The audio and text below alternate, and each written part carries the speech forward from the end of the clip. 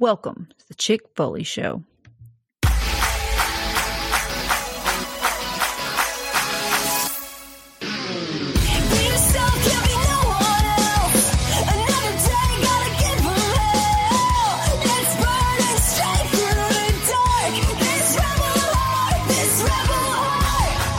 What is up, Foley fam? SummerSlam 2021 is in the rearview mirror.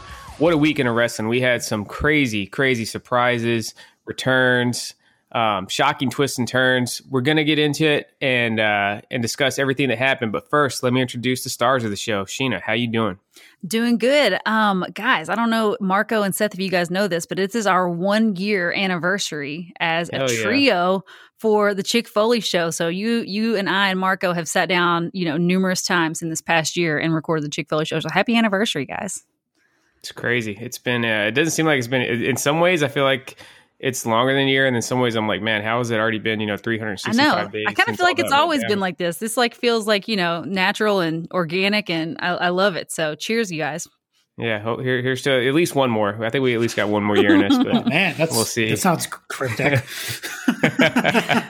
Marco, how you doing, man? Doing good. Doing even better now that I know it's a 1 year anniversary of this trio that we got going on. I should have brought some cake. Yeah, something. Yeah, man, drink up. Yeah, well, we also have we got some guest stars with us tonight. We got the two bad Chads from Turnbuckle Tavern, our fellow Pod Foundation members. Love these guys so much. We discovered their show back in January of this year. They came aboard the Pod Foundation, and these guys, they got something for everyone. If you can't find some content from these guys that you enjoy, I really have to question if you're a wrestling fan or not. Yeah. We affectionately refer to them as the two bad Chads for the purpose of communication on this podcast. We're going to have Chad. We're going to have Sneed. We'll kick it off with Sneed, man. How you doing tonight? Hey guys, man, thanks for having us on. Super pumped to be here, and I feel honored that I'm here on the 1 year anniversary of the trio. It's a party. We wanted to make sure it was festive, so we had to make sure we brought in some guests. Absolutely, yeah.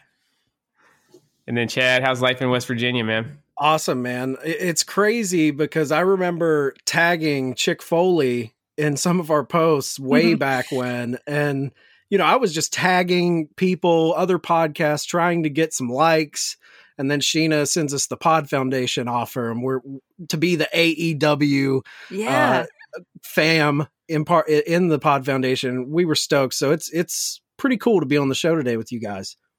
Oh, we are so happy to have you here. And we were selective. Listen, we listened to a few podcasts and we were like, dude, these guys, we love their vibe, first of all, and they dive deep. We touched on everything. We've changed the format a couple times on here, and we kind of do a rundown, but you guys were given in-depth AEW coverage, which we know, there are people out there that want that. So we were happy to lock arms with you guys and, join the Pod Foundation with you all.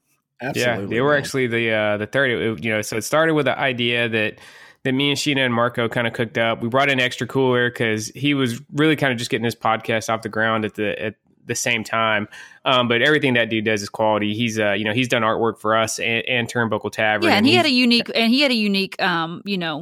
their format and everything. It was nostalgia based. Yeah, so it was totally different than what we were doing. So it brought a little something different to the table. Yeah, and then we had just started listening to Turnbuckle Tavern, and then once we got this idea, we really started listening to Turnbuckle Tavern. We're like, you know what? These guys got a pretty badass little show going. I think, and you guys have had some changes too. I think you guys were still doing DVR and NXT at the time because the Wednesday Night Wars were still in full fledged.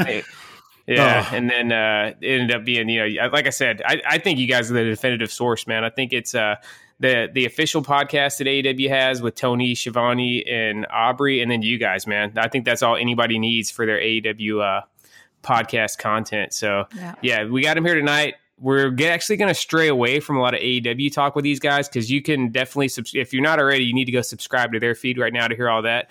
We're going to get their spin on some WWE stuff and hear it from an AEW's fans' perspective, what they thought of WWE's biggest show they've had in the last couple of years. But before we get to that, Sheena, tell the listeners about the Chick Foley Show Patreon. So you can join us at, you can find me on Instagram at Chick Foley. Marco runs our Twitter machine over at Chick Foley Show. And you can join our Patreon, our Foley fam, over at chickfoleyshow.com. We have an amazing Facebook group, an amazing community full of just awesome people. And we just wrapped up our Foley Picks League, which was so much fun. So I want to give a special shout out to to the heel husband, Seth, and Phil Dunnett for keeping us in line, making sure we got our picks in.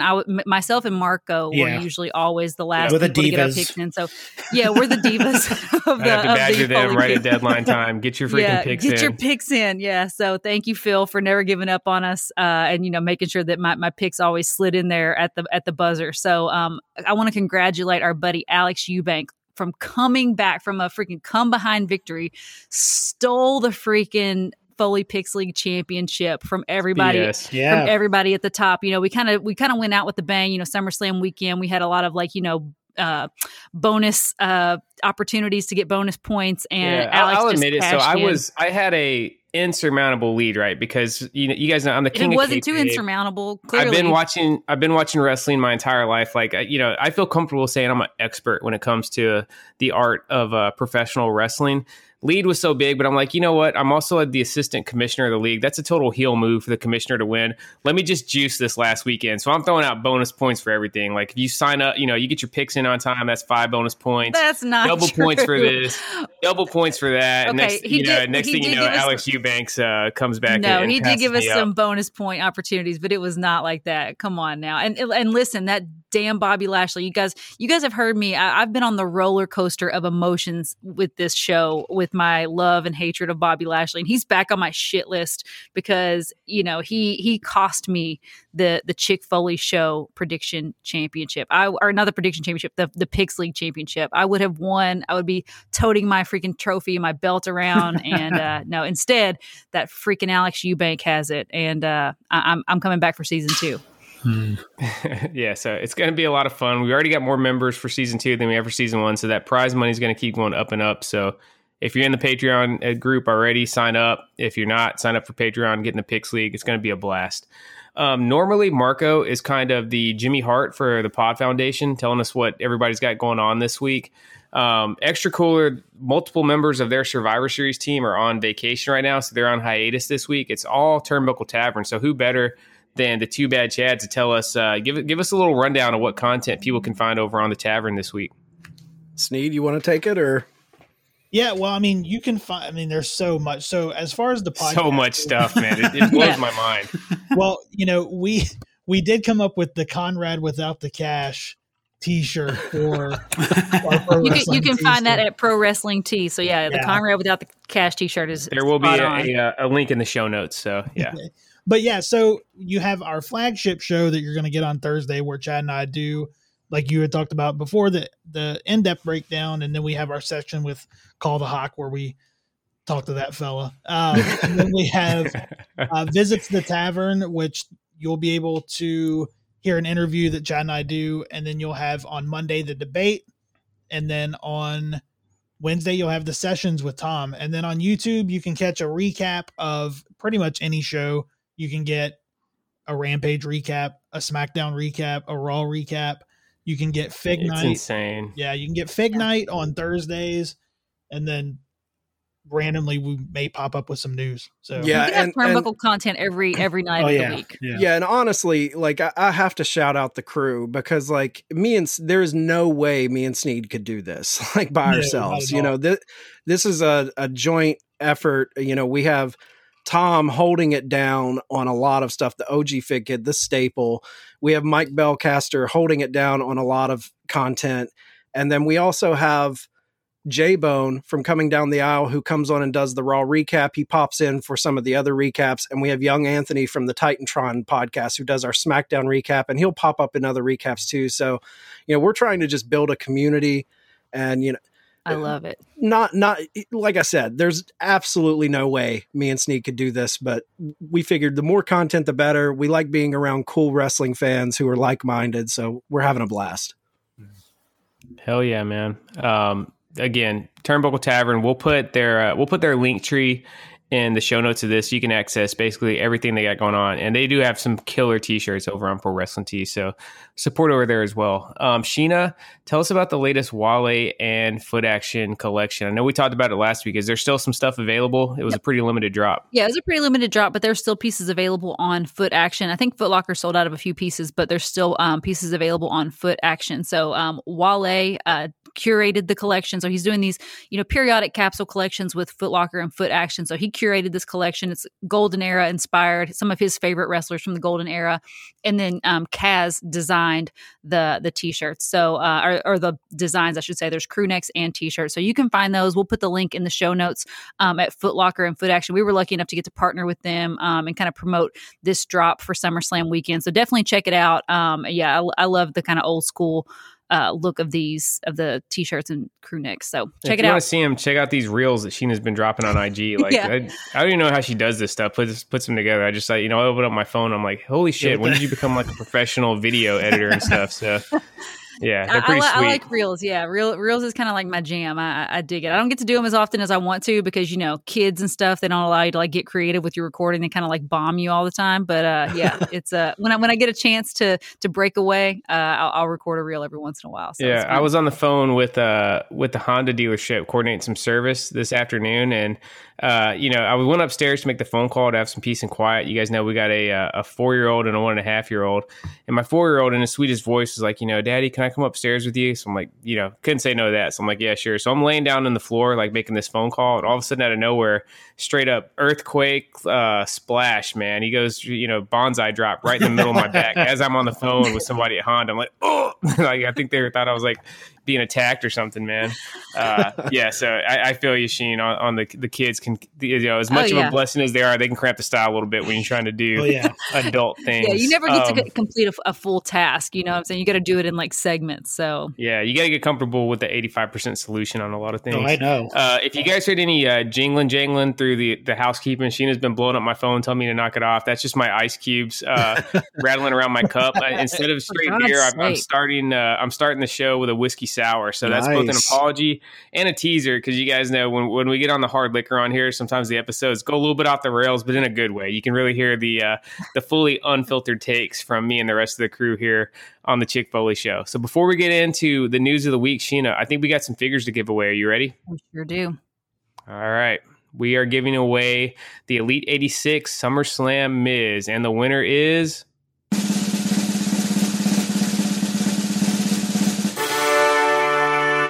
The winner is at WWE 2009. Well, just 2009. There's no and. So pretty straightforward little screen name you got there, buddy. I guess 2009. I don't even know what happened in 2009. Might be their birthday. Oh, my God. I hope not. Jesus Christ. I mean, that's 12 years old. 2009 was 12 years ago. Yeah. Shut up. Okay, we don't need that kind of recap, okay? I just want to hope that 2009 was a good year. Maybe they forgot their login for their 1985, WWF 1985. So yeah, maybe. Yeah, hit us up slide into the DMs. We'll get that figure heading your way. And next week we're going to be giving away the really hot figure right now. It's from Series 1 of AEW Unmatched. We had to do an AEW figure with the two bad Chads here with us. It is Miro's first figure in AEW, God's favorite champion. Really cool figure. We're giving it away. This one's going to be Patreon exclusive. So if you are a Patreon, a premium member of the Foley fam, and you're already listening, you're entered. Anybody else that wants to get in on it, go ahead and join. It's as low as $20 for an entire year, and you get access to a lot of really fun stuff. So yeah, AEW Miro next week, and we'll get some details up on Sheena's IG and Marco on the Twitter account here in the next couple days. We want to remind you guys to use code Chick Foley to save 10% on everything at Ringside. And Chad, you guys got a code now too, right? Yeah, Ringside Tavern. Go to Tavern, save yourself 10% off. Yeah, so the Pod Foundation's hooking you guys up, whatever you want to choose. Chick Foley, Tavern. Spread it around, go every other time, show some love. But yeah, it's going to save you 10% at Ringside Collectibles, and they are the #1 retailer worldwide of wrestling figures and wrestling figure accessories. All right, you guys ready to get into SummerSlam weekend? I'm ready. Let's do it. Let's do it. All right, so it was a hell of a weekend. It all started Friday with a pretty decent episode of SmackDown. I think they kind of gave away the ending of SummerSlam when Roman Reigns said he would leave WWE if he lost. That could have been a really cool storyline, breaking kayfabe. I would have loved to have seen how they played that out, if Cena beat him, and, we kayfabe, have Roman leave WWE for a few weeks. But either way, it definitely kind of telegraphed the ending, and it played out. But it all started off with... CM Punk debuting on Rampage. It was an incredible moment. I'm not really sure if we can still call it a surprise. Everybody was expecting it, and I think that made the pop better though, because the crowd was just kind of like fully juiced up for it and ready to go. But Sheena, you did have a little post just kind of in the middle of SummerSlam. Yeah. Tell us about that and give us some of the details on the response on that post. Well, I mean, so apparently I made some sort of controversial take over the weekend. There was I posted a picture of Becky Lynch after her glorious return, and I said, better than CM Punk, ... sue me, right? Currently, that thing is sitting at like 1,000 likes and like 260 comments of people. Just 10,000 people have seen that post. Yeah, with their torches and pitchforks out for me. And you know what? Like after all those 257 like horrible comments, people just really putting me in my place and teaching me what I should know about CM Punk. I just want to say from the bottom of my heart that, I want to take this chance to apologize to absolutely nobody. The champ does what the fuck she wants, Yeah, I don't think most people kind of miss the joke. Obviously CM Punk making his return 8 years away from the business is a little bit bigger deal than Becky coming back. But yeah, and dude, if you had scrolled 2 posts back, you would have saw I made a very nice post for CM Punk. I posted it in the stories, like, wow, what a moment, and even myself, I was making jokes and stuff about CM Punk over the past couple weeks on the show. But even in that moment, like I am not like a huge CM Punk person. I got like emotional just thinking like, wow, this is a really cool moment for so many wrestling fans. Like I can totally see why people are emotional and why people are just so into this. And the fact that they had the wherewithal to like start the show with CM Punk and just give people what they wanted right from the jump. Like I thought it was really cool. And then CM Punk's whole delivery and the way that they did it, like I thought it was really, really good. So, all 257 of you people trolling me in my freaking comments, you need to calm your tits because I'm not like stupid enough to be like, oh, better than CM Punk. You know what I mean? Like it was very tongue in cheek, which by the way, I just learned that it's tongue, it's tongue in cheek, not tongue and cheek. Cause I wrote it out and I was like, that doesn't look right. And then I had to look, I was like, it's tongue in cheek. Never mind. That makes a lot more sense. Yeah. You definitely need to do some refresher training, Sheen, on like your, kind of figures of speech. Remember, it was a couple years ago when I told you that it's not the lesser of two equals, it's the lesser of two evils. All right. Yeah, okay. You were like, I remember you were like, well, I thought it was lesser of two equals, like they're the same, but you're taking the lesser one. Like, that's too much thought into that phrase.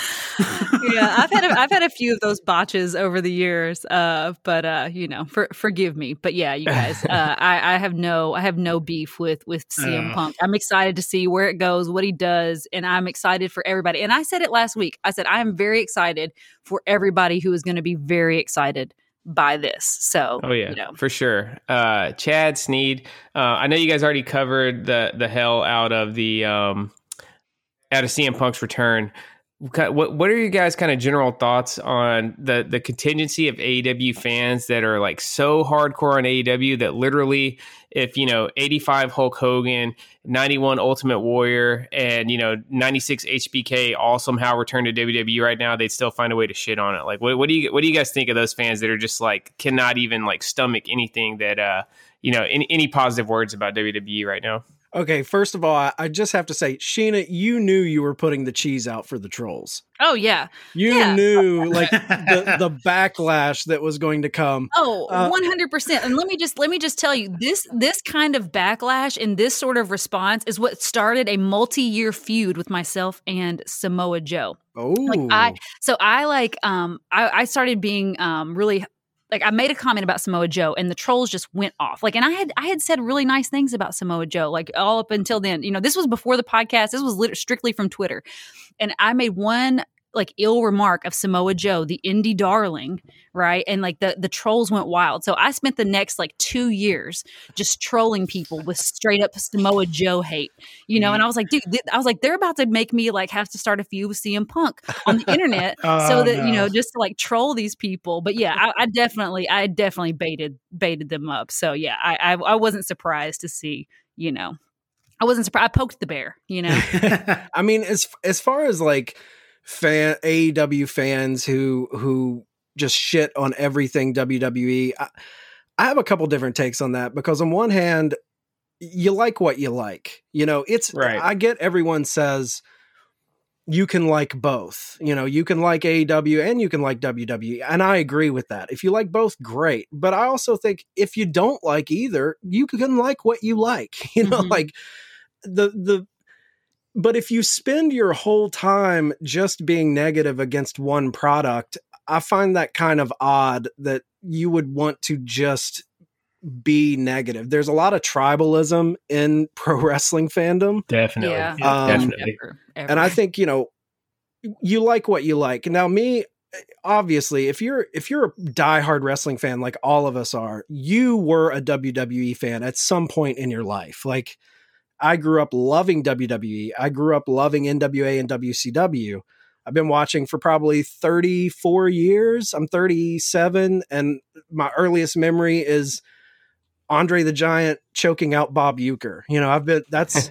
So it's like, was that WrestleMania 4? Yeah, like yeah. I love WWE. I wouldn't be here if it wasn't for WWE. But I will say, like, although there are things that I enjoy in WWE, right now I feel like it's gotten to a point where I don't feel like it's for me anymore. It's not that I hate on it, and we point out the negatives in it, but I'll also point out the things I love. I think Reigns is great.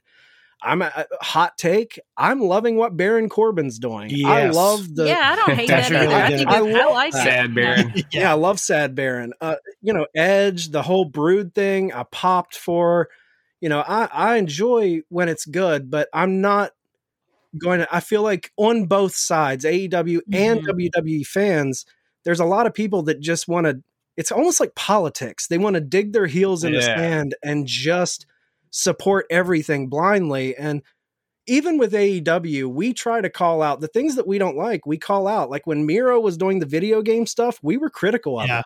Yeah. We're not just going to blindly support everything on either side of the ball. What do you think, Sneed? Well, I think, when we talked about it a lot about, how back in the day it was, if you're a wrestling fan, it was a camaraderie between finding another wrestling fan. And now it seems like the internet with the IWC has kind of put a rift between wrestling fans. And I hate that, because you should just watch what you like and just be a fan of what you want to be a fan of. There's so much out there. You don't have to be negative.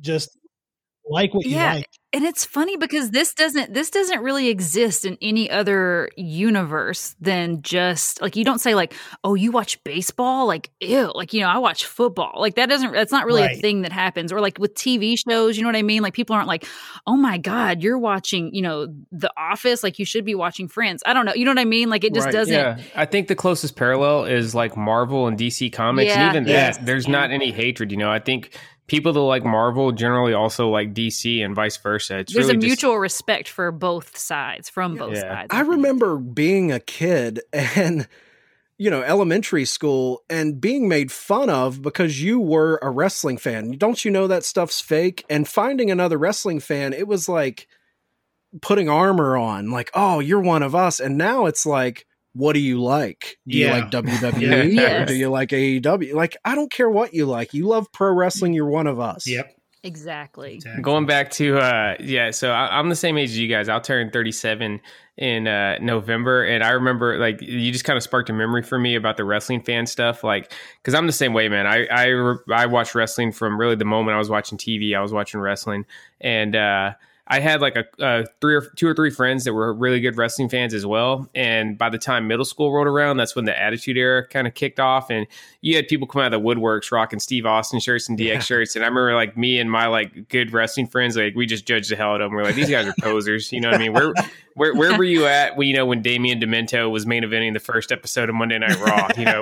Where were you when Max Moon was coming up through the mid card? So you were the problem. Here you were causing, like, people were just I was a gatekeeper, big time. People were coming in trying to like embrace this thing that you had been, probably made fun of for liking before, and then now you're like, you're separating them because you're just above them for watching longer. I didn't think I was above them. I was just like, like these guys aren't really, they'll be gone in a couple years, and sure as shit, when Steve Austin, Rock went to Hollywood and Steve Austin, had to had to head off into the sunset early because of his neck. They all started falling off. So you're supposed to bring the real ones understand. You're supposed to take them in as fellow wrestling fans, not look down on them. So put them under your wing and teach them the history. Exactly. Maybe they would have stayed and watched after The Rock left and after exactly. Trade some tapes with them. Show them where they came. Where this all came from. You remember when I told you guys? Maybe it was on Turnbuckle. I can't remember if it was on. I think it may actually been when I was on one of the debate shows, or if it was on this show. I told you guys I had all my wrestling figures, unless it was like one or two of my friends were coming over. All that shit went into my closet whenever like most of my friends were coming over my house. They went in my closet with the door shut, and like if one of my friends happened to open up the closet and was like, "What the hell is this stuff?" I was just like, "Oh, it's my little brother's, man. He keeps it there for storage." You're still like that. Like you work with people who have no idea that you watch wrestling and have a wrestling podcast. Really? Yeah. Only one person I work with knows about the Chick Foley show, man. It's completely kayfabe that I'm the same way. Yeah, I'm a year deep on this. Just because, it's not that I'm embarrassed by being a wrestling fan. I mean, I wear wrestling shirts to work basically every single day. I want to be able to speak freely, Yep, and sometimes, same. I want to be able to bitch a little bit about stuff on here, and I don't want to risk people at work being like, "Hey, man, I heard what you said there." Heard you listen to your podcast. Yeah, right. All right, let's get it somewhat back on track, man. So CM Punk debuted. That was cool. Hell of a moment. It was electric by anybody's account. Yeah. SummerSlam was the next night. First off, I love Saturday pay-per-view. Sheena, tell us how much better Saturday is than Sunday for pay-per-views. Oh man, Saturday is just so much more money, dude. You don't have to because especially for this card that felt like it was just going on and on and on and just would not end. So if it was I would have tapped out if it was a Sunday. Yeah. I don't feel guilty at all about saying that. You still had to go to work though. Like that was the thing. Yeah, I had to work on that ended Sunday. up having to go to work anyway. Normally you're off on the weekends, but yeah, it was one of those weird days where Seth had to work on Sunday. So by the end of it, by 11 o'clock Eastern time, we were like, dude, what the hell? Like, how do we still have 2 matches left? Like, are you effing kidding me? The dripstick skit, I had a visceral reaction to that, man. Yeah, I was like, dude, and I cannot believe we're doing this. I posted that on Twitter or on Instagram, and also got freaking roasted for that. They're like, Miz and Morrison are great. They're awesome. Like they just haven't been used properly. I'm like, I don't care. I have no beef with Miz or Morrison, but this belongs on Monday Night Raw. Like, why are we doing a pure water ad right now with the freaking drip sprayer or whatever the hell? Put it on the pre-show, man. That would have been perfectly fine. They let them crash the set of like the pre-show and do that shit. But it was ridiculous, and it was an ad. Like it was literally like an ad read. Like so, it was just like they got to slide this in here. It was. Ugh. I mean, the only thing every time I see something like that on a pay-per-view or even on Raw or any show, could be AEW, could be SmackDown, could be Raw. I always go back and think of what Eric Bischoff says, and it's wrestling is a buffet, and there's different types of foods. There's foods that you like. I was full at 10 o'clock. Exactly. So like there's things that you like, was spoiled. and there's things that you don't like. Yeah. So exactly. No, that's what I mean. So like there's a thing for everybody. So like that obviously wasn't for us. I didn't really think it wasn't even the content. So here, let me just it wasn't the content of what it is. I expect that from those guys and Xavier. It was the placement, and it was the fact that the pay-per-view was already running over time. There was so many things. Like, why did we need Shinsuke's entrance when he wasn't even wrestling? You know what I mean? Like, I actually kind of dug that. Going back to Marco's buffet point, I like Shinsuke coming out and celebrating. I like Shinsuke, but when the show's already running longer, like, why are we doing that? And then you just show a packet, like a video package. Yeah. I just thought it was just ridiculous. I think that's the problem. I think is the problem I have with WWE pay-per-views. There's too much in between junk. Yeah, yes. Too many recaps and this and that, because if you really break down all the match length times, like that show wouldn't have been that long if there wasn't so much in between junk. There is no reason for any pay-per-view to be over 3 hours. 3 hours is like the tippy top. Like it should be 3 hours and out of there. For sure. But the problem is that Raw is 3 hours every single week. So if the pay-per-view is only 3 hours, it's not special. I have no problem with a 4-hour show if it's good. Well, that's... if you go on Cage Side Seats, they always do a good breakdown after the pay-per-views of the actual ring time, and typically it's between like 38 and 45% of the actual pay-per-view is like in-ring action. Oh my goodness! Yeah, it's crazy. The best thing about last year too with WWE, because everything was like pre-taped, was the pay-per-views are on like at 7 and they were done by like 9:30. Yeah, was like, 7 o'clock I got start it. time. Yeah, 7 I o'clock think I start got time, spoiled with 9:30 the, pay-per-view is over. And you'd be like, what the pandemic hell? pay-per-views. What am I going to do for the rest of the night? This is crazy. But, like just to hop on to like, piggyback of what they're saying, like, the time, all that allotted time, could have been used in a match, preferably maybe an actual match, a SmackDown women's title match. That could have, probably went a little bit longer than what it did. I mean, they could have used that allotted time. Yeah, I'm sure they were trying to make up some time because they literally were like fumbling at the last minute to figure out what they were going to do about Sasha Banks not being there. Like, I'm sure they were like, oh, well, we have this freaking 25-minute match or whatever that we were supposed to have. And now, like, we have to fill this time. Whereas, like, they didn't need to. Like, they didn't need to fill that space. They could have just, like, put cut the match it, on. Yeah. Could have had an actual match. Yeah, exactly. Well, Uncle Dave reported that Becky's not really going to be ready for a full ring return until October. So it was last minute. Everything I've heard says Becky was literally like a last minute thing, and they call whoever that does their t-shirts and like had their t-shirts made within like 48 hours of like the show. So it was like pretty impressive. Yeah, that's even great to know. That's even more fuel for the fire for the fans out there. One thing I think they could do to really cut down on the time, man. So this used to be something that was like half the time it was like the best part of the pay-per-view was the video packages, like you guys had mentioned a couple minutes ago. The video packages are awesome. Like whoever is stitching those together for WWE, they're incredible. But every match doesn't need them. You know what I mean? Yeah, I think you should have like 1 or 2 matches on the show that have the full production of like the dramatic video and voiceovers and stuff. Your you major don't need stories, that for every your match. major stories. Yep. Give them to the major stories. You don't need. I mean, the Dewdrop.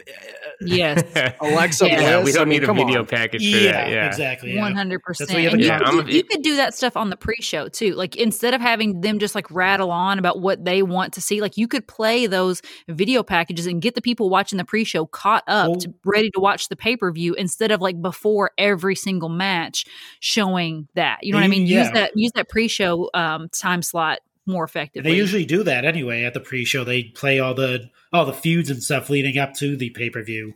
So and then you got to watch it. You got to spend another 40 plus minutes during the actual event watching them again, man. Like, so silly. All right, there's definitely a ton of fat on some of these shows for WWE. We did learn that Money in the Bank next year is going to be back in Allegiant Stadium. Marco, what'd you think of the setup there for first time in the Raiders' new stadium for WWE? How'd you like it with the stage and everything? It was a pretty cool setup, I thought. The ramp was pretty long. It wasn't really a ramp. Yeah. It was like more of like almost like a yellow brick road tunnel type of deal. Where there was like the only thing I noticed was like Goldberg was already like panting by the time he got into the ring, walking down that whole thing. I mean, John Cena's in great shape. He ran that whole thing, which is pretty awesome. Yeah, didn't even break a sweat. But yeah, I actually like that setup. It kind of reminded me of the Royal Rumble setup that they had, where they're in the kind of like the dugout.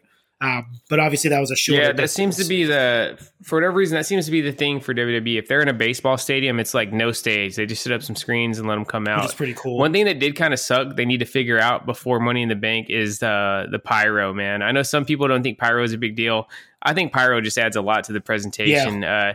What about you, Chad? Are you a pyro guy? 100%. I'm a stage guy. Mm-hmm. Like I get that. They're probably doing it to maximize seating, because when you put that stage in there, it eliminates so many seats. Yep. So I get that, but dude, when I see a big show, this is SummerSlam. I want an epic stage. I like seeing these guys come out above the crowd looking like gods. Yeah.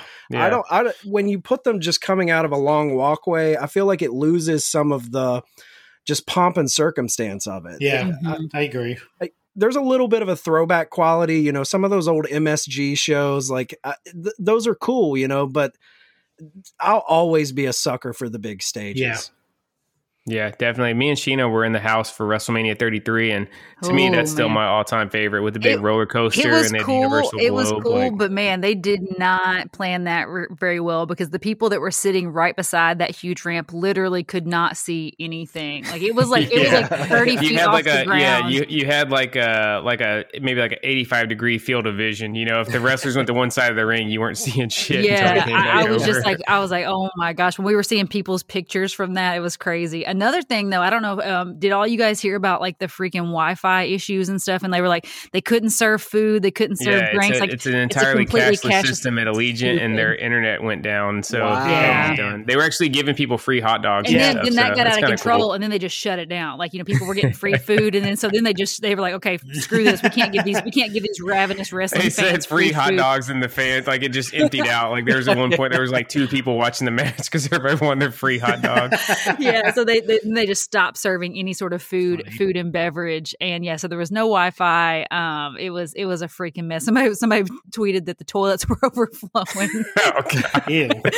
It was just a hot mess at Allegiant Stadium. Going back to the stage of Sneed's, what is your all-time favorite entrance stage?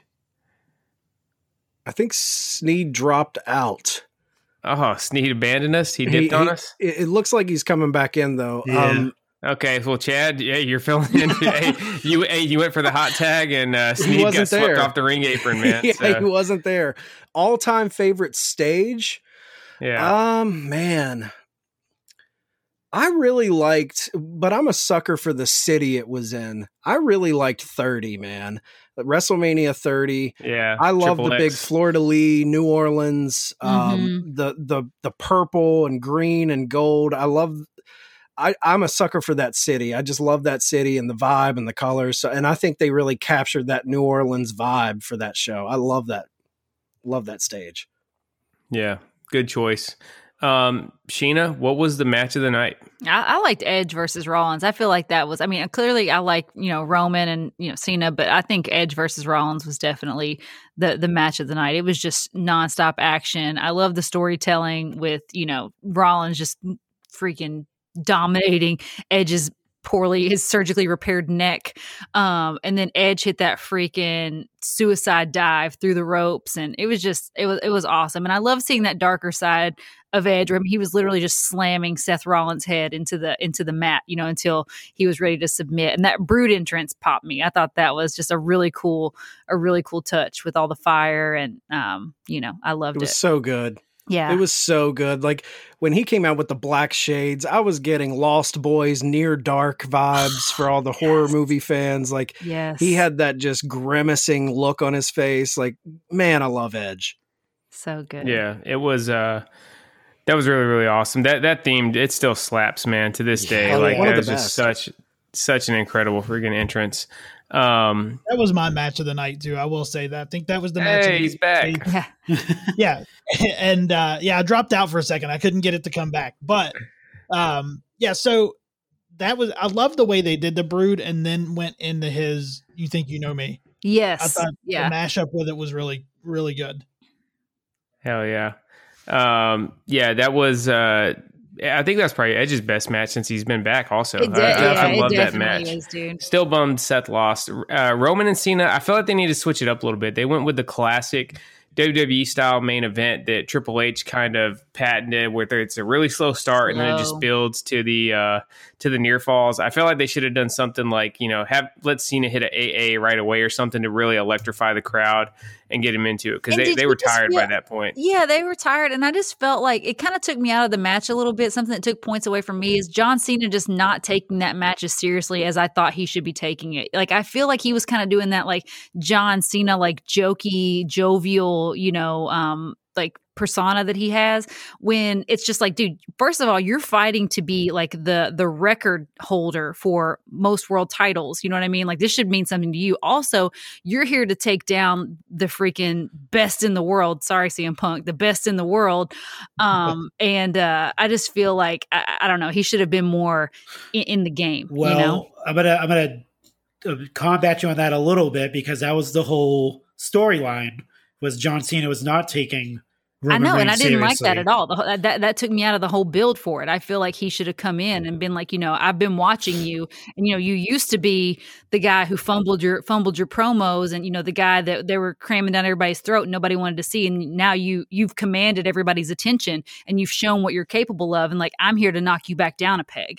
Versus I've been watching, like, blah, blah, blah, blah, blah. I just felt like I didn't like that. I didn't like that. I liked it. I like the fact that it took some of the weight away. You think so? Like, the weight of the moment. Like, it didn't, it should have felt like Sheena said, he was coming to take that 17th reign. Mm-hmm. And, he was playing the hits leading up to it. He was giving us those classic Cena takedowns on the mic with him and Roman, but there was a level of I'm not really back that came through it for me that made me not feel, 100%. Yeah, that's exactly it. It just felt, it felt like he wasn't in it to win it. Like he wasn't fully in the game. And he wasn't, because he's gone again. He literally just tweeted out like, thanks for having me back, but see you when I see you. Yeah, he was there. He was there to me strictly to be a notch on Roman Reigns' belt. Yeah. Yes. Damn. That's pretty. That's all he was there for. Wrong. Yeah. Yeah, I agree. It seems like it was just a one-off too, because we'll talk about Brock coming back a little bit later on, but even Brock attacked Cena, all that was off air, so they're not building anything else. I think that was just something to kind of send the fans home happy. Marco, what was your letdown of the night? Oh boy, can't wait! This is going to be fun. To me, there's only one letdown of the night, and that was obviously the return of Becky Lynch and the squashing of Bianca Belair. That was a huge letdown, I think, for a lot of people.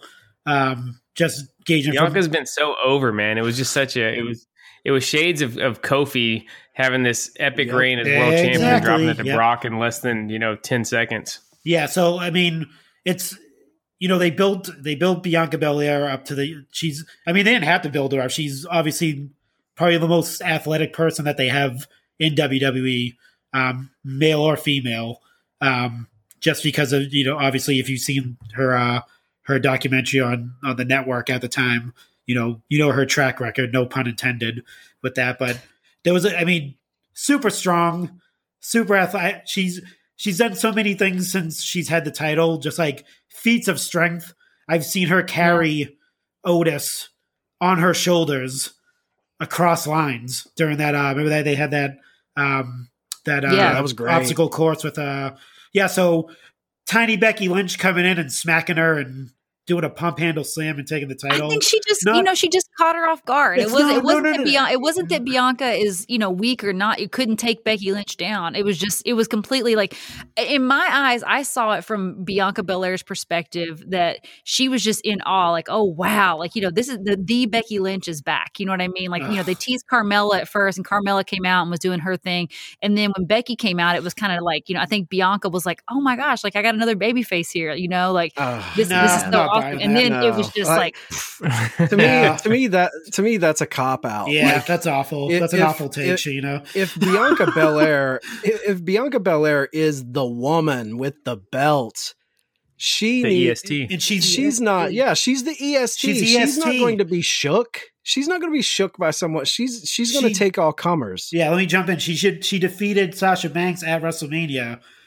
And in the main event, she defeated Bayley twice. The longest reigning SmackDown Women's Champion. But those are both heels. You know what I mean? She's out here thinking like this is like, Becky Lynch is like her, comrade, and she's like, oh man, like, this is so cool to see the man here, the former she wasn't champ. In awe. No, that's the champ who never lost her title, had to revoke her title. No, but just call for what it was. Just it was to play awful. devil's advocate, there's been reports that came out that Becky wants to be a heel. I'm with you, Marco. Yeah. I'm with you, Marco. I think I didn't like this. I thought it was bad for Bianca. I thought it was definitely the Kofi situation all over again.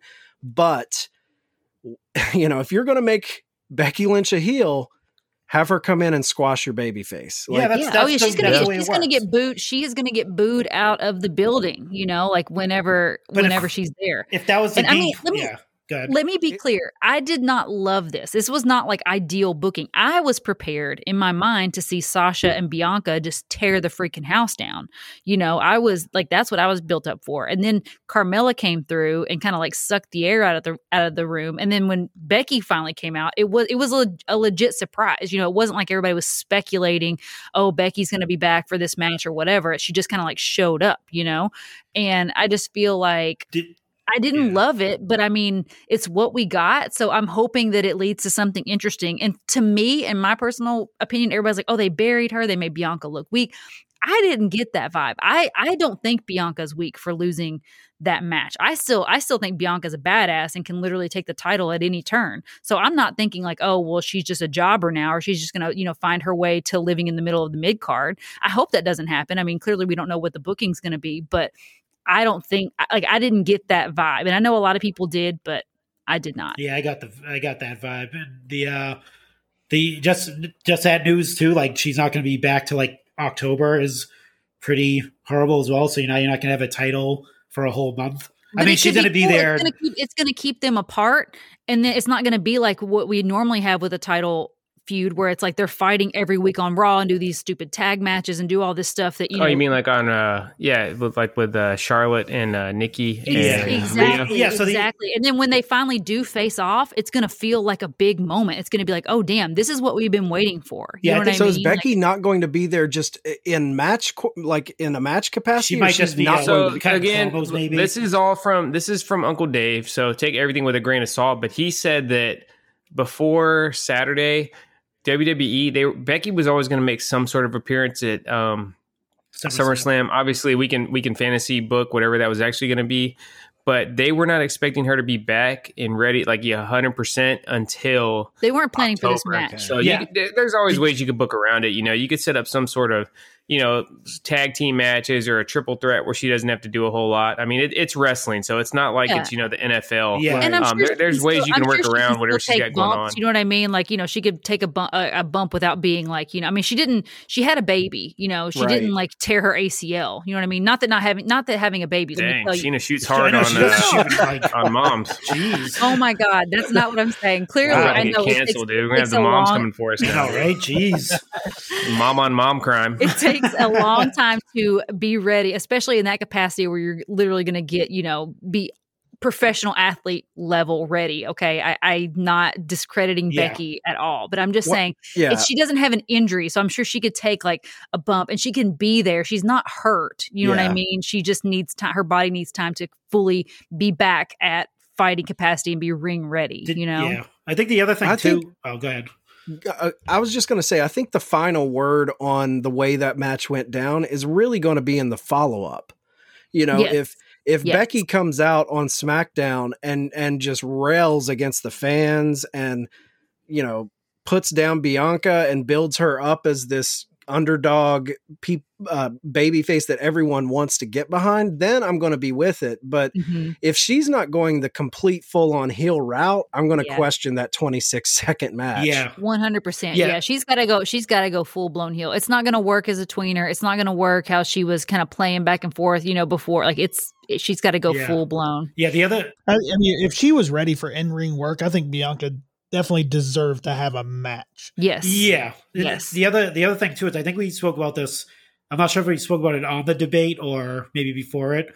The crowd after that happened was completely dead for the rest of the show. Silent. It was confused, man. For the rest of the show. Like that match I totally missed it. It happened so fast that I can't remember what I was doing. I was looking down or something, and then all of a sudden Becky holds up the championship, and I asked Seth, I was like, "Dude, what just freaking happened? Yeah. Like, what happened So here?" And he was like, that "Cheap shot," you know? That set the tone for like the rest of the night. Like that crowd was just in shock first and foremost, and then you could tell throughout the rest of the show was there was no crowd reaction. It was just it was bad. I think I don't know. I mean, Edge and Seth came on after that, right? So I think the Brood entrance brought it back a little bit. It was weird. Yeah. To me, one thing you got to remember, it is a business. They got the moment with Becky's return. I think that was going to top that. And now you got people wanting to see Bianca and Becky go at it. I mean, I'm excited to see them have a real 15 and 20 minute match. So why burn it all in one night? But I agree. There was definitely a better way they could have done it. They did the same thing when Seth returned back in 2016. When people come back, WWE always has this tendency to want to go against what the fans want. Like the fans were ready to cheer Seth back then. They were ready to cheer Becky on Saturday night. But for whatever reason, WWE feels like they got to go against it and try to fight against the crowd. So that's a bigger issue though, that we could, I'm sure we could spend hours talking about why Vince feels the need to do that. Right. What I want to do, I want to get the truth from our hardcore AEW fans here. That the kings of AEW podcasting. The night ended with Roman beating John Cena clean as a sheet, and then as he's celebrating, you hear that classic distorted electric guitar, and Brock freaking Lesnar comes out rocking a mohawk ponytail combo, looking crazy, man. In his bootcut jeans and his tucked in black tank top. Tell the truth. Don't lie. We're amongst friends and family here. Tell the truth. You guys were hoping when Brock came back it was going to be an AEW, right? Honestly, no. Like I thought, I was so glad. I don't believe it. I was so glad he came back to WWE, because here's the thing with Lesnar. He would be good for AEW on a sheer number, on a short-term sheer pop a number type of scenario. But I don't think Lesnar is good for that locker room. He's not. AEW is all about the culture of the locker room. Yep, everyone True. vibes there. It's laid back. Lesnar is a bona fide prize fighter. He's there for the money. I think he likes pro wrestling. I definitely think he respects the business. Yep. He came up under the Undertakers. I think he gets a lot of flack for not putting people over, when I think Lesnar puts over the right people. Definitely. Yes, So, And it matters. When he puts somebody over, it matters. Yeah. I'm so behind that, but I don't think he fits the culture of the AEW locker room. So I was honestly worried. I was very worried that they were going to sign him just for the numbers. So I was stoked. I thought that's where the Lambert angle was going. I thought that's what they were building to, that eventually he's going to bring in Brock Lesnar to be his guy to kind of terrorize AEW. Yeah, it seemed like they were teasing it. I'd be interested to hear. I mean, you got to think at some point somebody from AEW had to have reached out to Brock Lesnar's camp, right? At least put a feeler out. Well, for sure. They would have to talk to Paul Heyman, because he's his real life manager. So they would definitely have to have spoken to him at some point.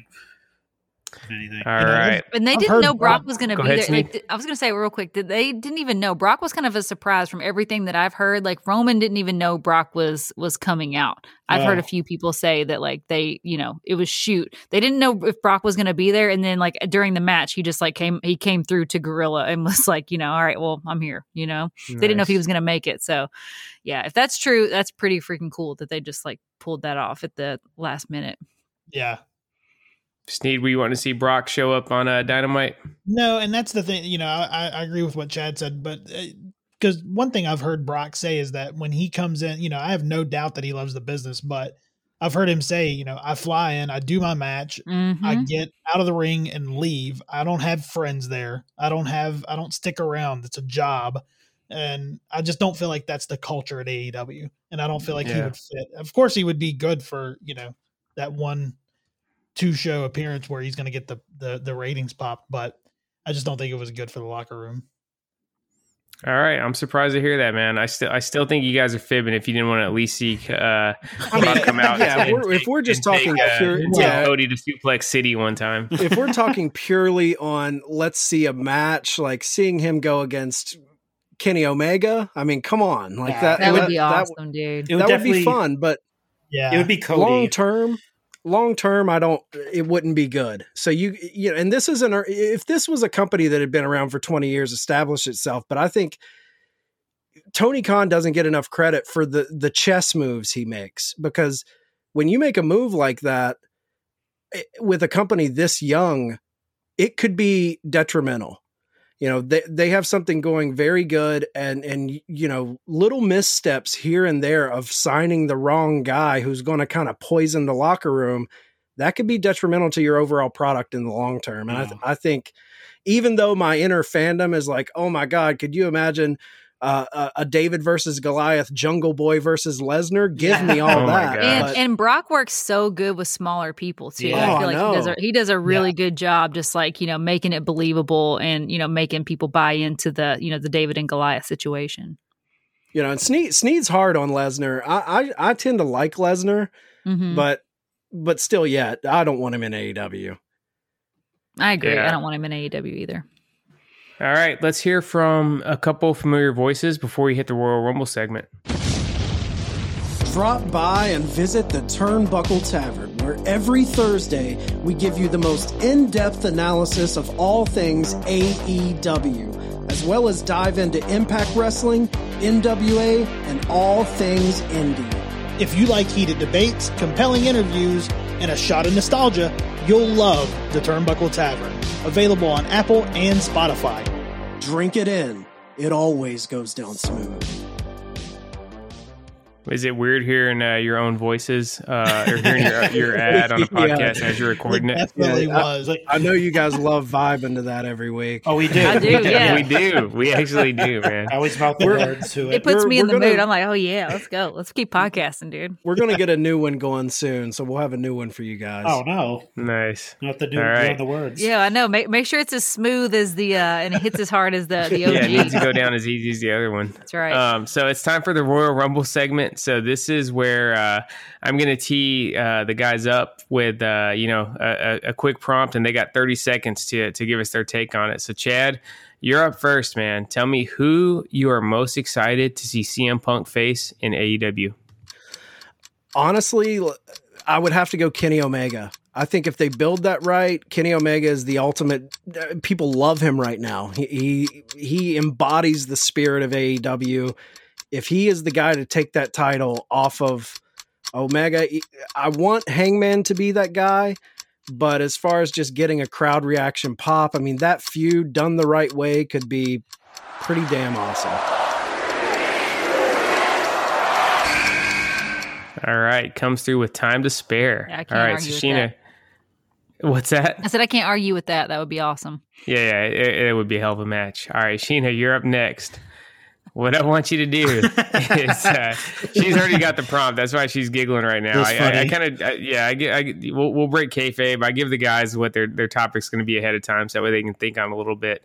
All right, Sheena, give me your live review on Karrion Kross's new ring attire and entrance. Oh God! I mean, I posted it on IG that Karrion came out looking like a Sultan, Demolition, Love Child. I mean, this just further proves Adam Cole right. That without Scarlett, without like the theatrical entrance and the smoke and production, Karrion Kross is literally just a guy. They panicked when he didn't move the needle for Raw, so Vince went into his Boxo gimmicks and recycled a 35-year-old gimmick and was like, we'll put this mask on this guy. Not taking a shot at Karrion in-ring work rate, but without all the production, he's just creative player number 5. Damn. Wow. Scorching hot take. Wow. Nope. I don't know. I've said from the start that I always thought that Scarlett was the real star of that act. I don't know if I'd go as far as to call Karrion Kross creative player number 5. Well, but, I just said, so I prefaced that statement with saying his in-ring work is really good, but I mean, without all the production, I mean, he needs a charisma course or something, it's just he kind of just doesn't have Scarlett is his charisma, she is his mystique, she is his draw, and without that, and then they put him, I know I'm going over the 30 seconds, but I got to speak on this because I did a reel and a post about this, so it's obviously I'm really passionate about it. They put him in this crisscross BDSM type top, and I'm just going to say, Karrion is in amazing shape. Anybody that's in Karrion Kross's physical shape should be proud of themselves. But that kind of gear, does not look good on you unless you're either Drew McIntyre, who's humongous, just swole to, high heaven, or you got to be a Vader type, that's huggable and big. And I feel he's kind of right there in between, and the gear just swallowed him and made him look goofy. Mm-hmm. They gotta let him be him. Yeah. I mean, that's my biggest problem with it. Not to add on and put us over time or anything, but they gotta let him be him. I mean, he doesn't have to be charismatic. If you watched him in Impact and his indie promos that he would film himself, this guy he's got something. He's a Bray Wyatt type of creative, and you're going to stick this dude in a Gladiator Sultan 2.0 outfit? Come on, man. It just felt like it was a try hard moment, like they were literally just trying to just throw something at the wall and see what sticks. It didn't seem like it was organic at all. Yeah, we are entering the new generation. Yeah, well, not to keep on adding on to this because it's going to go a little bit longer. Sorry, Carrion. Yeah, sorry, but you get your moment in the spotlight. We have that in the interview with Ariel Helwani and Nick Khan, they spoke about a lot sales and being able to sell WWE, essentially not selling like the actual company, but just like selling it to like promoters and different types of like advertisers, stuff like that. So like literally everyone has to have a gimmick or something that is attractive to like an advertiser or marketable. Yeah, marketable. So you're gonna start seeing a lot of people that weren't as colorful or as like out there. Toyetic. You're gonna see a lot more toyetic people popping up there. I can see that. And I know it's a business. So I'm not trying to shoot hard on Carrion. I like I said, I take everything with a grain of salt and I try to have a little fun around here. I'm not being serious, but it didn't do it for me. But, it's not it. Other than that, he's just Goldberg. Essentially what Nick Khan's saying, we're entering a downtime. Yeah. This is going to be a period that we look back on and be like, man, remember that? Like, yeah. All right, Sneed, Sheena, Marco, and Chad are doing their best to kill the Royal Rumble gimmick. So let's get us back on track, man. We got 3 gigantic free agents kind of floating out there right now: Adam Cole, Bray Wyatt, and Daniel Bryan, or Bryan Danielson, as I guess he's going to go by going forward. Who would you most like to see show up at All Out? Okay, so since all 3 isn't an option, I'll have to pick one. And I'm going to go Adam Cole. I think Daniel Bryan's going to be good for the Arthur Ashe show, and Bray Wyatt's going to be good when he shows up at around Halloween. Adam Cole, I'm going to fantasy book the show, riding the wave of him just being on WWE TV and then coming over. I want to see Omega beat Christian, and then Adam Cole comes out, and Kenny Omega, Adam Cole have a stare down in the ring, and then it goes off the air. That would be pretty cool. I like that. Do it. My one request on that is that Adam Cole shows up in the stand, like in the audience, in a puffy white shirt, like Lex Luger on the first episode of Nitro. Man, I'm here for that. With the hands on the hips. The hands on the hips. That's the only thing I want to see is just a little nod to the the old time fans with some acid wash jeans. Yeah. All right, Marco, you're up next, man. We've really barely touched on it, which just goes to show you what an amazing weekend of wrestling it was. What was the best match at TakeOver 36? Oh boy, I almost went with I did love the Cameron Grimes LA Knight match just because of the him winning the title, but you have to give it up to Dragunov and Walter. That they beat the living shit out of each other. I'm not even gonna hold back on that one. If you see the first match that was on TV, that was just a preview of what they did on pay-per-view, and it definitely stole the show, I think. Yeah, it was a hell of a match. Behind the scenes news sounds like there's a ton of people that are wanting Walter to go ahead and move up to the main roster of NXT, and I'm ready to see him on Raw or SmackDown going at it with some of those guys, but we know Walter's kind of adverse to going to moving to America full time, so that's going to be a bit of a hiccup. All right, Sheena, you got the main event of the Rumble. You ready? I'm ready. Oh boy! All right, we scored tickets today, some prime seats to AEW's Norfolk, Virginia debut on November 17th. Yeah. Who are you most excited to see live? I mean, this will be my first live wrestling event since September 2019. I went to SmackDown at the historical Norfolk Sculpt. So I'm so hyped. I'm really looking forward to seeing Hangman, the home state hero here. And I don't know. I hope something crazy happens for him since he's in Virginia. But I mean, since it's my first AEW show, I want to see like the Bucks. I'm super excited to see, obviously it's in November, so we don't know what the storylines will be or who will be featured. But Darby, Jungle Boy, Luchasaurus. I'm excited to see everybody. I want to be at an AEW show and feel the AEW energy because it'll be my first time. I'm popping my AEW cherry. I'm stoked. I'm excited for you guys. Yeah. It's gonna be awesome. We're looking forward to it. All right, let's have a drink.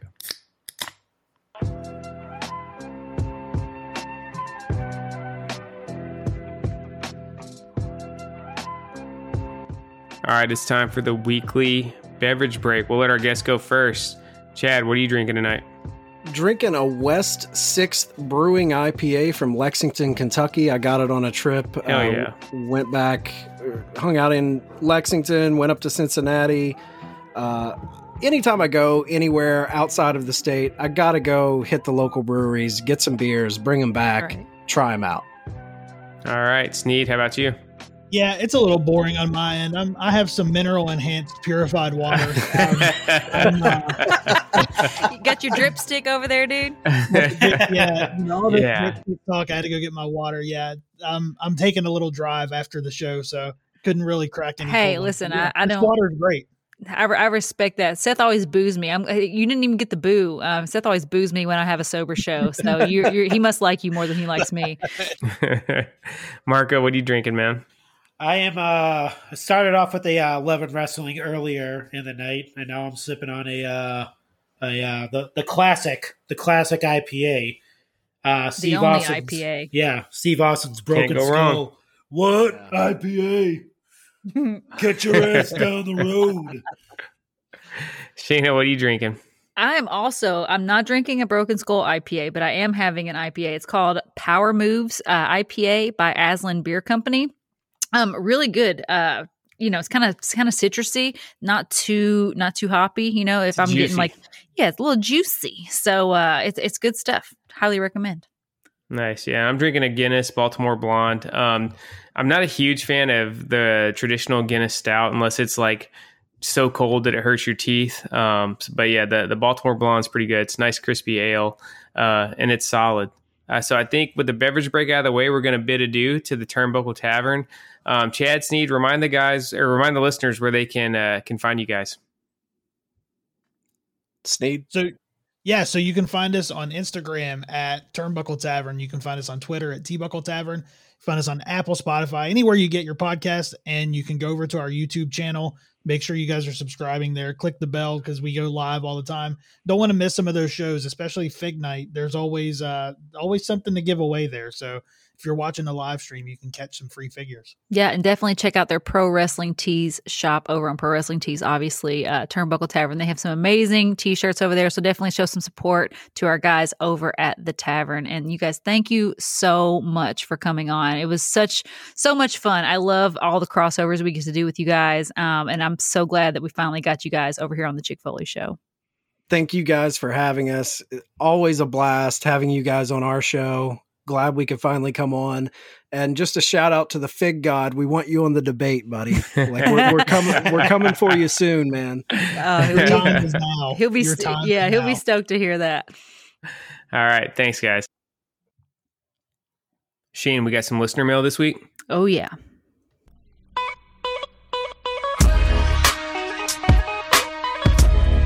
All right. Our first question comes in from Zach Hertzler. He says, if WWE brings back the gimmick Battle Royal, who do you want to win? I'll kick it to you first, Seth. For me, there's only one answer, and it's got to be the Gobbledygooker, man. He's the all-time gimmick wrestler. So, yeah, that's an easy one. What about you, Marco? Damn. You stole mine. Let's see. You know what? Since he's kind of back in the Twitterverse, I'm gonna go with Adam Bomb. Maybe he can come back and throw some of those Nerf bombs into the crowd and hopefully win that gimmick Battle Royal. But yeah, he's not going to do that because he's charging $80 for those on eBay right now. Yeah. Well, yeah, he'll go and actually confront each person that caught one and try to get money from them when they catch it. So maybe that'll definitely happen. Yeah, I'm gonna go with the gimmick that never was. I'm gonna go with the Shockmaster. I want to see the Shockmaster have his moment in the sun, since he was kind of doomed from the start. The next question is I think it's kind of a rhetorical, but it comes from Sam Rosenthal. He says, if Celebrity Deathmatch ever comes back, do we get Tony Khan versus Vince? I would love to see that. I think that would be freaking hilarious. Pretty funny. For those of you who don't know, Celebrity Deathmatch was on MTV back in the day, and it was claymation style wrestling. There was like celebrities and they would wrestle, and sometimes they'd wrestle real wrestlers and stuff. So yeah. I wonder if it's streaming anywhere, because it had a serious cult following back in the day. Oh yeah, it was fun. I don't know. I don't remember. I mean, I watched it back then, but looking back on it through this 35-year-old lens, or however old I am, I don't even know. I can't remember how PC it actually was back then. So I can't imagine. I don't know if it would stream anywhere, but. Anyway, Celebrity Deathmatch, look it up. I'm sure they have the episodes on YouTube for those of you guys who are too young to remember Celebrity Deathmatch. J-Bone, John Swallow from the Coming Down the Aisle podcast says, who is the greatest wrestler to never hold a world title? I'm going to start with you, Seth. Greatest wrestler to never hold a world title. I'm going to say Scott Hall, man. I think Scott Hall. Oh, that's a good shout. Yeah. Yeah, he was the coolest, awesome worker, awesome character, great promo. I go Scott Hall. Marco, you got anything different? Greatest wrestler, huh? I'll have to go with Piper on that one too. I think he's, even though he didn't need it, I would love to have seen him with the title as a heel, and basically bragging about how great he is and how he's the greatest champion of all time and all that type of stuff. That would have been pretty cool to see. But either him or Jake the Snake, but definitely Roddy Piper. I think Owen should have had a world title at some point, I feel like he was deserved. So I'm gonna go with Owen. Let's see. Oh, Johnny JB says, have you all watched Dexter? If not, what are you waiting for? Of course we watched it. I can speak for myself and Seth. Marco, have you watched Dexter? I haven't watched. Is he like the what would you call it? No, I haven't watched. I don't know if the reboot is like out yet or anything. I haven't been tracking on that. But if you're talking about vintage Dexter, yes. Seth and I used to watch vintage Dexter all the time. Yeah. And the way they botched that ending was just... They killed Dokes way too early, man. They should have saved Dokes. That should have been the finale of the whole series, is Dokes tracking down Dexter. But they burnt through that in freaking season 2. And they burnt through the Trinity Killer too, dude. Like that. That would have been another good end to it. But was that the Trinity Killer? Was that John Lithgow? Yes. Yep. Yes. Yeah. So it was such a good angle, and it was like, so I don't know. It just, it was awesome. That whole season, those were okay. You know what I mean? Like they wrapped him up nicely, but the ending, like that was before Game of Thrones just completely like crushed my heart with their botched ending. Dexter was probably my most hated series finale of all time. So the first couple of seasons of Dexter are excellent TV viewing. Beyond that, you kind of really got to suspend your disbelief. But as wrestling fans, we have a lot of practice doing that. So no worries. Next question comes in from In-Ring Art. Our buddy Justin Frank just opened his Etsy shop, by the way. So if you follow at In-Ring Art on Instagram, definitely grab some one of a kind drawings from his Etsy shop. Good stuff over there. He says the house is on fire. You got time to grab 5 wrestling figures. What do you save? Who wants to go Hasbro? I'll go Hasbro Bret Hart. Okay. I'm going to go... I think I'm going to go Defining Moments HBK.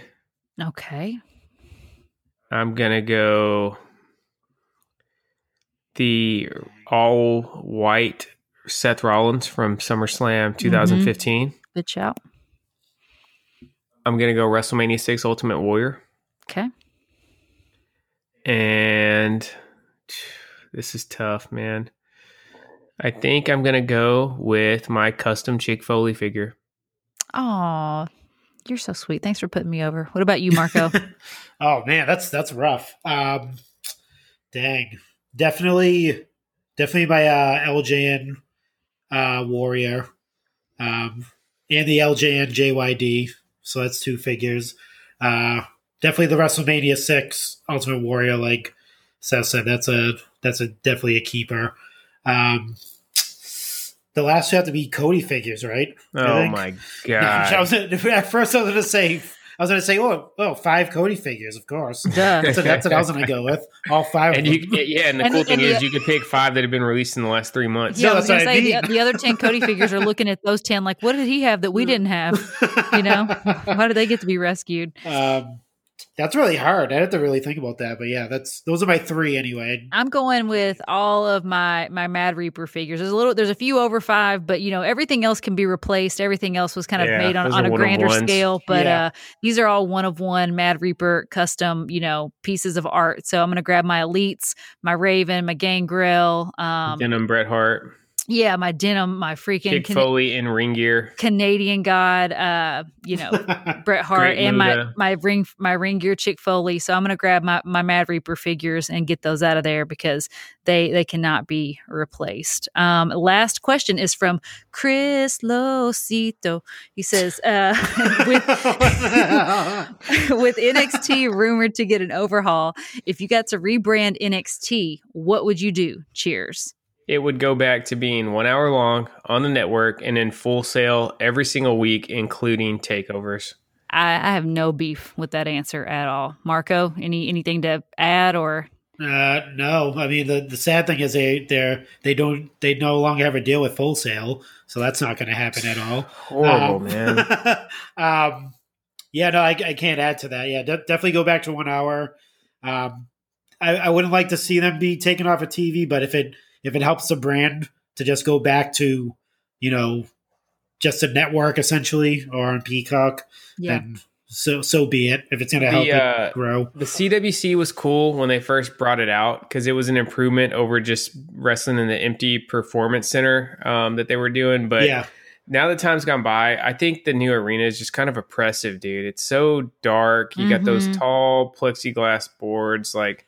I don't know, man. I just feel like it's kind of depressing. Whereas Full Sail was super bright. The crowd was like right there on top of the action, being loud as hell. Yeah. That's what's missing, man, is that Full Sail magic that they had. Yeah. I agree 100%. That wraps up our listener mail for this week. Thank you guys so much for sending those in. All right, Sheena, remind the listeners where they can find us on social media. You can find me on Instagram at Chick Foley. You can find Marco running the Twitter machine over at Chick Foley Show. You can join our Foley fam, get in on all the Patreon fun, get in on all our bonus episodes over at chickfoleyshow.com.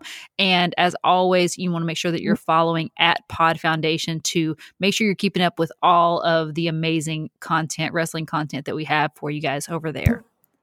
All right. And remember, use code ChickFoley at ringsidecollectibles.com to save 10%. And we are giving away Unmatched Series 1 Miro to one of our lucky Patreons this week. So join up if you have not already. Marco, give us the closing words on episode 142. Oh, man. Since I'm still technically the reigning defending Chick Foley Show prediction champion on this show, obviously not the Picks League. Same as always. Acknowledge me. Wow.